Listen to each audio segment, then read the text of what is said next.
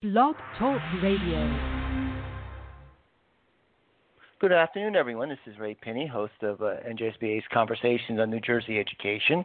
We have a special guest with us this afternoon.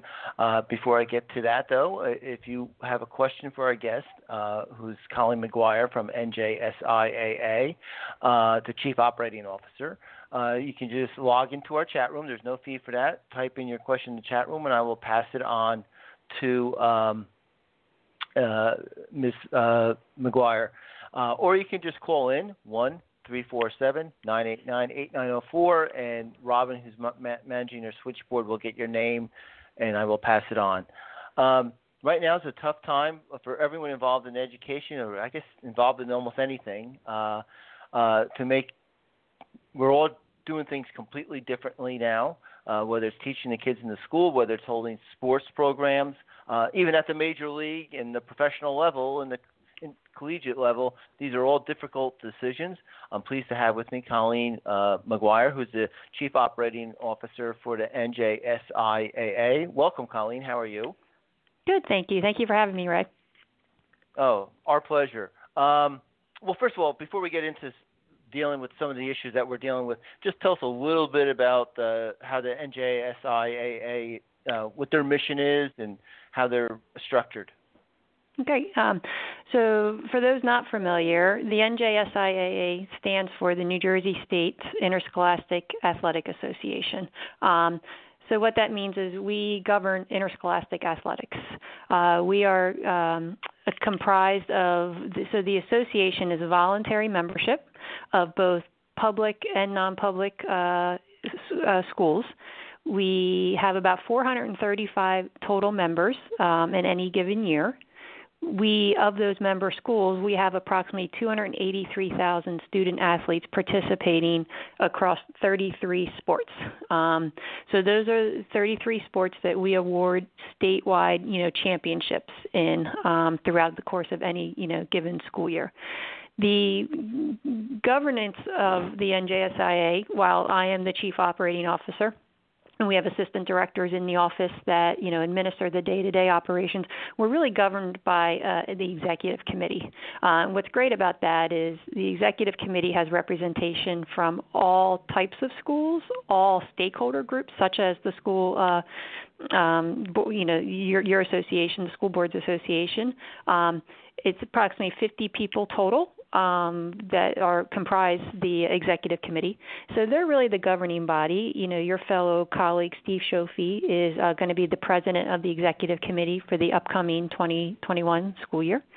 So the mission statement of the NJSIAA is to basically provide a safe and healthy environment for interscholastic athletics. We strive to maximize participation by encouraging, many sports, many levels throughout the school year. That, we promote the rules that are going to strive for fair play, minimize, risk to the student athletes.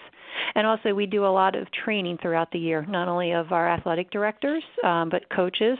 And we also provide the training for the officials and the judges that we use in the different sports. The key to the rules is that while NJSIAA will provide the training on those rules, most people don't know that the rules are written by the National Federation of High Schools, which is the NFHS.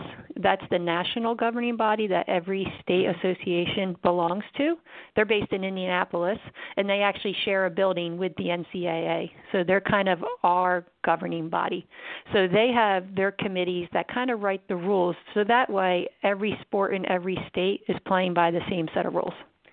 Now, there are opportunities with certain sports to make like little modifications that are, state specific as needed, but it's not too many. So that's key, that people think we just write the rules that the officials use to apply to the games, but that's not true. So when you go to soccer in New Jersey and you go play a soccer team in Massachusetts, you're playing by the same high school rules. So that's the role of the NFHS. So we are a member of the NFHS, just like every other state association. So I hope that I have to admit, any other I learned questions something on that. There you go. In the opening minute. There you go. Yes. And I should note that you're the first woman to lead the association. You picked an easy time to do that. Yeah. So do you feel any pressure as a pioneer in that area or not? Yeah, I mean, I feel more the pressure, the timing that I'm stepping into. There's a lot riding on this next school year for our student athletes. But yeah, I mean, I feel really humbled to be given the opportunity. But I look to the people that have paved the way for me to be in the position I'm in. We have Kim DeGraw Cole is still assistant director in this office. She's been here for about I think 8 or 9 years. And prior to her, Carol Parsons and Flo Paragallo are big, they're the pioneers in my mind. They paved the way. Mm-hmm. And then I just was the fortunate one to be in the right place at the right time, I guess. So, there's pressure. Yeah, I want to do well. I want to, this is been primarily a male-dominated world, athletics in general, let alone the world of high school athletics. So I want to make them proud, but I also, I want to give, that next generation that role model to strive toward, to get involved in any type of profession. Doesn't matter if it's been traditionally dominated by males or whomever. But I think a little bit more pressure comes from the state that we're all dealing with in getting these student athletes back to their sports, and it's beyond the sport itself. I do fear for their social and emotional well-being, that they really need to have some sense of normalcy as they start this school year to the best that we can all provide it. So let me just follow up on that, because I was a high school athlete, and it was such a integral part of the high school experience. I don't know if I could think of my high school experience without it. And I'm sure I'm not the only one who's like that. So is that why it's important in your mind to try to have sports? Because I'm sure those kids who lost it in the spring really hurt. Oh, yeah, it was heartbreaking to watch. I think, absolutely, right? While many kids might go on and, play some sort of sport in college, the large majority do not. And these high school years, they're precious. They go quick, and they only have, 4 years. And these are memories they're going to have for the rest of their life. As far as the value I think high school athletics plays, I look to, I 2 years ago started a student athlete advisory council. And over the last 2 years, I've had 31 student ambassadors that have been with me, and I've learned so much from them. And I asked them to start working on some messaging as to what they want to leave behind as their legacy to future, student athletes that are starting their high school experiences. And, I posed the question, what's the value of high school sports? Why do you play high school sports? So I'll just read you some of the, they identified 7 key, lessons to be learned beyond the classroom with high school athletics. And it's the value and the importance of teamwork. It's learning the effective communication skills, whether it be with your coaches or your teammates or officials during a game. It's that recognition that you can have you can find commonality with peers that are from different backgrounds, that you develop time management skills. You're dealing with adversity when things necessarily aren't going your way. You learn a critical lesson that self-discipline is necessary in order to succeed and achieve any goal. And then lastly, how to win with some class, but also to lose with, keep your head up after a loss. And more importantly, that win with class, meaning show some empathy for your opponents that did not win. So that was pretty, insightful that these are what the student athletes, came up with over these past 2 years. So those are, I think, the really valuable lessons to take away from what athletics provides, beyond the classroom setting. Yeah, I would definitely agree with that. I think it does provide a lot, and that's why we're a little, as we move into hopefully a reopening of schools in the fall, how is the NJSIAA trying to roll out the fall sports program? I know they're starting in the summer. So last week was a big week. Friday we made kind of a big announcement. But there's 2 different, I guess not programs, but 2 areas that you need to differentiate. In the summer, we've always had a summer recess period where schools can, at their option, host workouts on their school grounds. Their coach can be there and run, weight room training for the, any sports team, run conditioning workouts, and just have the kids throughout the summer, working out on a regular basis. So this summer is no different to that. However, due to the COVID-19 pandemic, when the governor issued his executive order to return to athletics, he specifically carved out any sport activities that occur under the jurisdiction of the NJSIAA or the NCAA, meaning those bodies will govern and tell you what you can and can't do this summer. So we kind of got that thrown onto us, I think it was back in early June. We're not accustomed to providing that level of oversight in the summer recess period. So we quickly, we had a medical advisory task force in place, and they've been working hard to identify the safest return to play protocols that can be applied for the schools to use during this summer recess period. And the summer recess period officially kicked off today. So there are some schools that are starting with phase 1 guidelines that are everything you would expect from not only the pre-screening when the student athlete arrives for the workout, minimizing the contact and keeping the student athletes in small pods, for the first 2 weeks that they work out with a limited group with the same dedicated coach, no more than 90 minutes a day. And then after every 2 weeks they accomplish that, they move into a next phase, which kind of opens up a little bit more larger groups, more activities they can do, all kind of common sense stuff. So, that though, sorry. No, we'll just keep going. So each phase, it's kind of like the governor's phase as things move along. Yeah. Okay, we're good with this phase.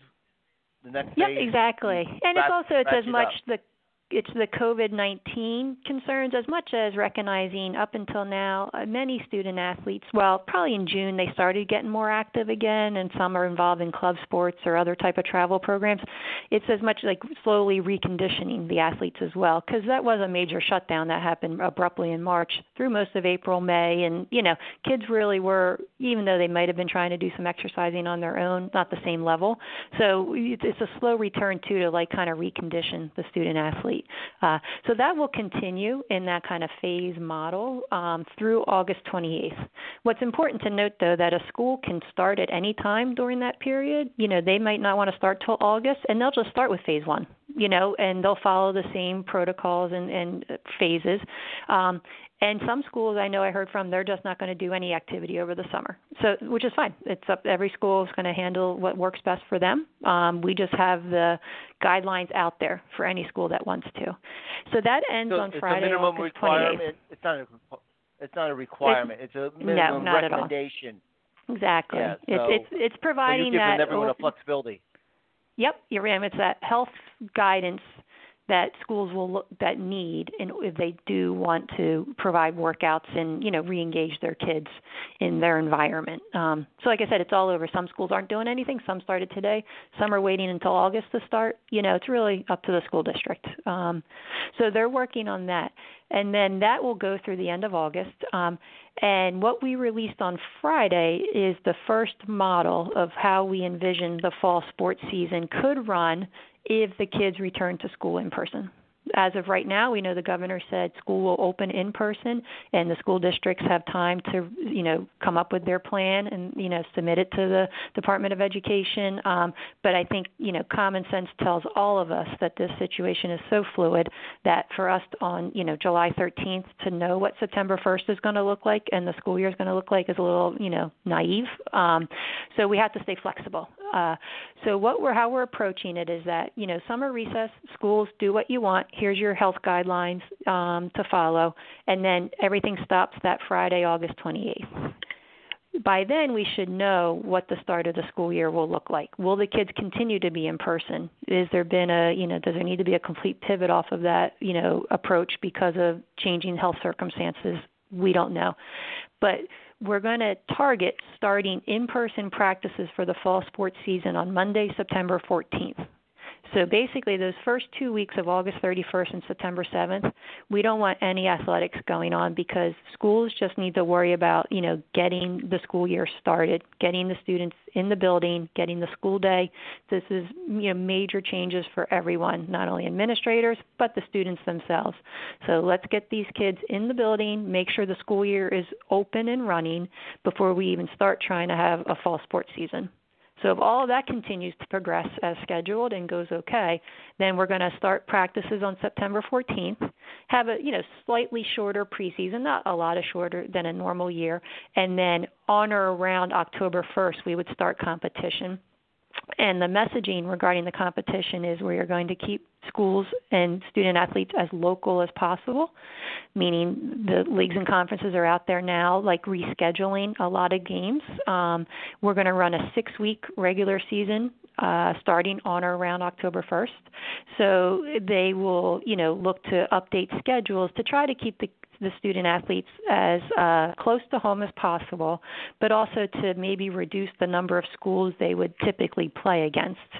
Just another common risk factor, why expose your students in your school community to as few schools as possible, just to help mitigate any potential risks from that perspective.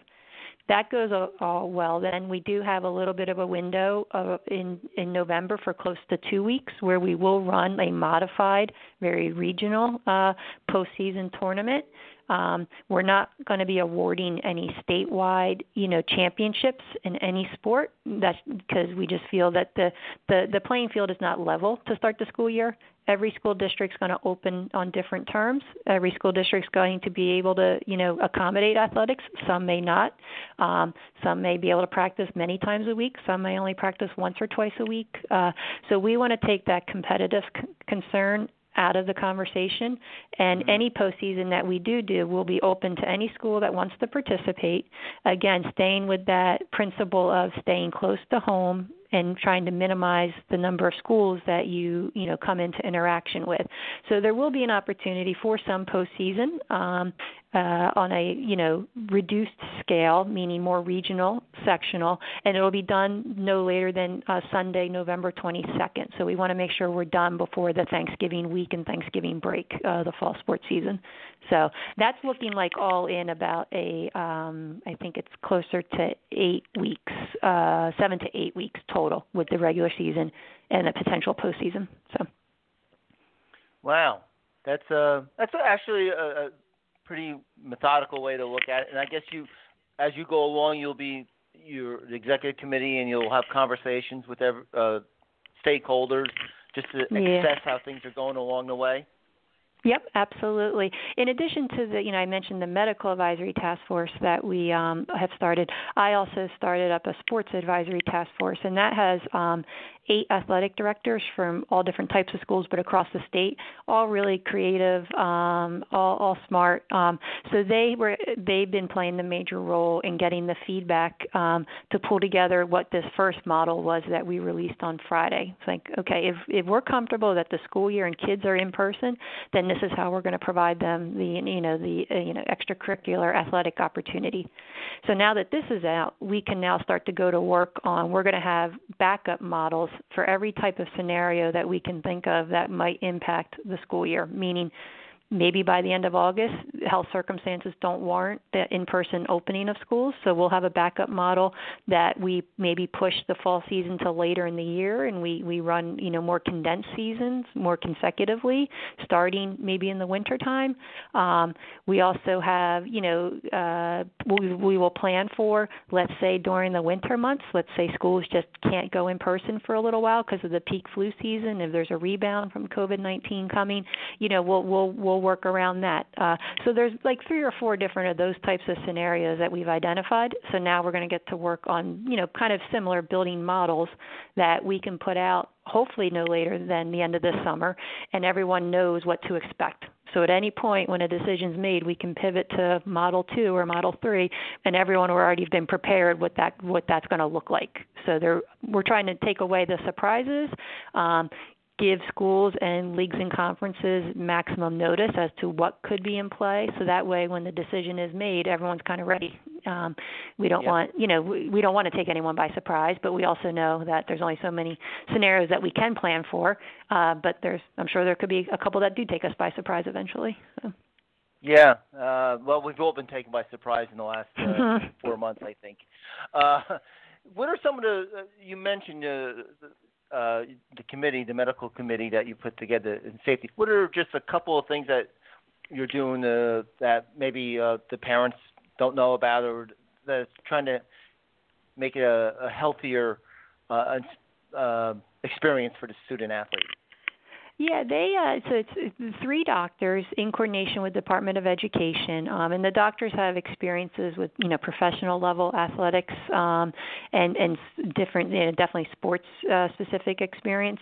So their approach is definitely conservative, and they're really good at bringing out the concerns if a student athlete has been exposed and or confirmed a case of COVID-19. That they need to really, there's specific health steps that should be taken, because there is a real risk that many people aren't aware of. Even if you had an undetected confirmed case of COVID, meaning you never showed symptoms, never got tested, there is risk that, the longer term health effects from not only like lung capacity, but also there is a cardiac injury that could occur from the infection. So really there needs to be a detailed screening with a physician to make sure that they don't detect any underlying heart conditions that could have resulted from the infection. So they're bringing to light a lot of those concerns, which was eye-opening to me. And I was certainly on the phone the next day with my pediatrician booking my daughter's, visits and sports physicals for the summer, before they hopefully start up sports in the fall. But also just setting the examples for those best practices on the return to play. Again, not only from a team concept and minimizing risk of transmission of COVID-19, but also that reconditioning the athlete and making sure that the athlete's ready to get back to that level of athletics, which would be in a fall sports season when they're going pretty regularly, and then the competition starts and they're going pretty hard. Yeah, we're coming towards the end of the interview, and I have to say it's impressive that you're trying to do all the scenarios, and I asked, there's no small issues when we're doing all this. What's one of your biggest concerns as we move forward, as you look down the road? 2 concerns. One, for the association, the other for the student athletes. My biggest concern is, that we are going to work our hardest for, our student athletes to not lose any opportunities, especially for our seniors. The spring was really hard to watch them and their high school careers, without even being on the field. So we're going to work our hardest to get some participation opportunity for every sport this year. The other, for the NJSIAA, this has taken a huge toll on us financially. So I do have concerns about our ability. We have some reserves in place. We had about, at any given time, 6 to 7 months of reserves. Our viability to weather, multiple interruptions to our postseasons is what concerns me. We weathered the spring. We're going to take a loss for the year, but 40% of our revenues typically come from just tournament entry fees and gate receipts. And if we're not really running our postseason tournaments to the capacity that we usually do, maybe a limited fall, but if there's more cancellations and or serious consequences to our ability to host these, then, I know I lose a little sleep every so often about the longer term financial viability of the association. So fingers are crossed. I think everyone's having a similar problem. I know. It's just a tough time. It is. Well, I'd like to thank Colleen Maguire from the Chief Operating Officer for the NJSIAA. Thank you, Colleen. I think you gave our members a nice snapshot of how the association is trying to plan for the student athlete in the fall. And let's hope that we can have our fall sports season. Yeah, let's hope. I think the students really want it too. They need it. Maybe more so than anyone else. And I think it'll be good for our communities. If there's a high school football game or, kids are getting back to that normalcy, it'll be really good for our communities. So Yep, let's hope. Yes. Let's hope. Okay, thank you, Colleen. And that brings us Thank to the end of this program. Okay. I hope you all enjoyed it. Thank you, and have a good afternoon.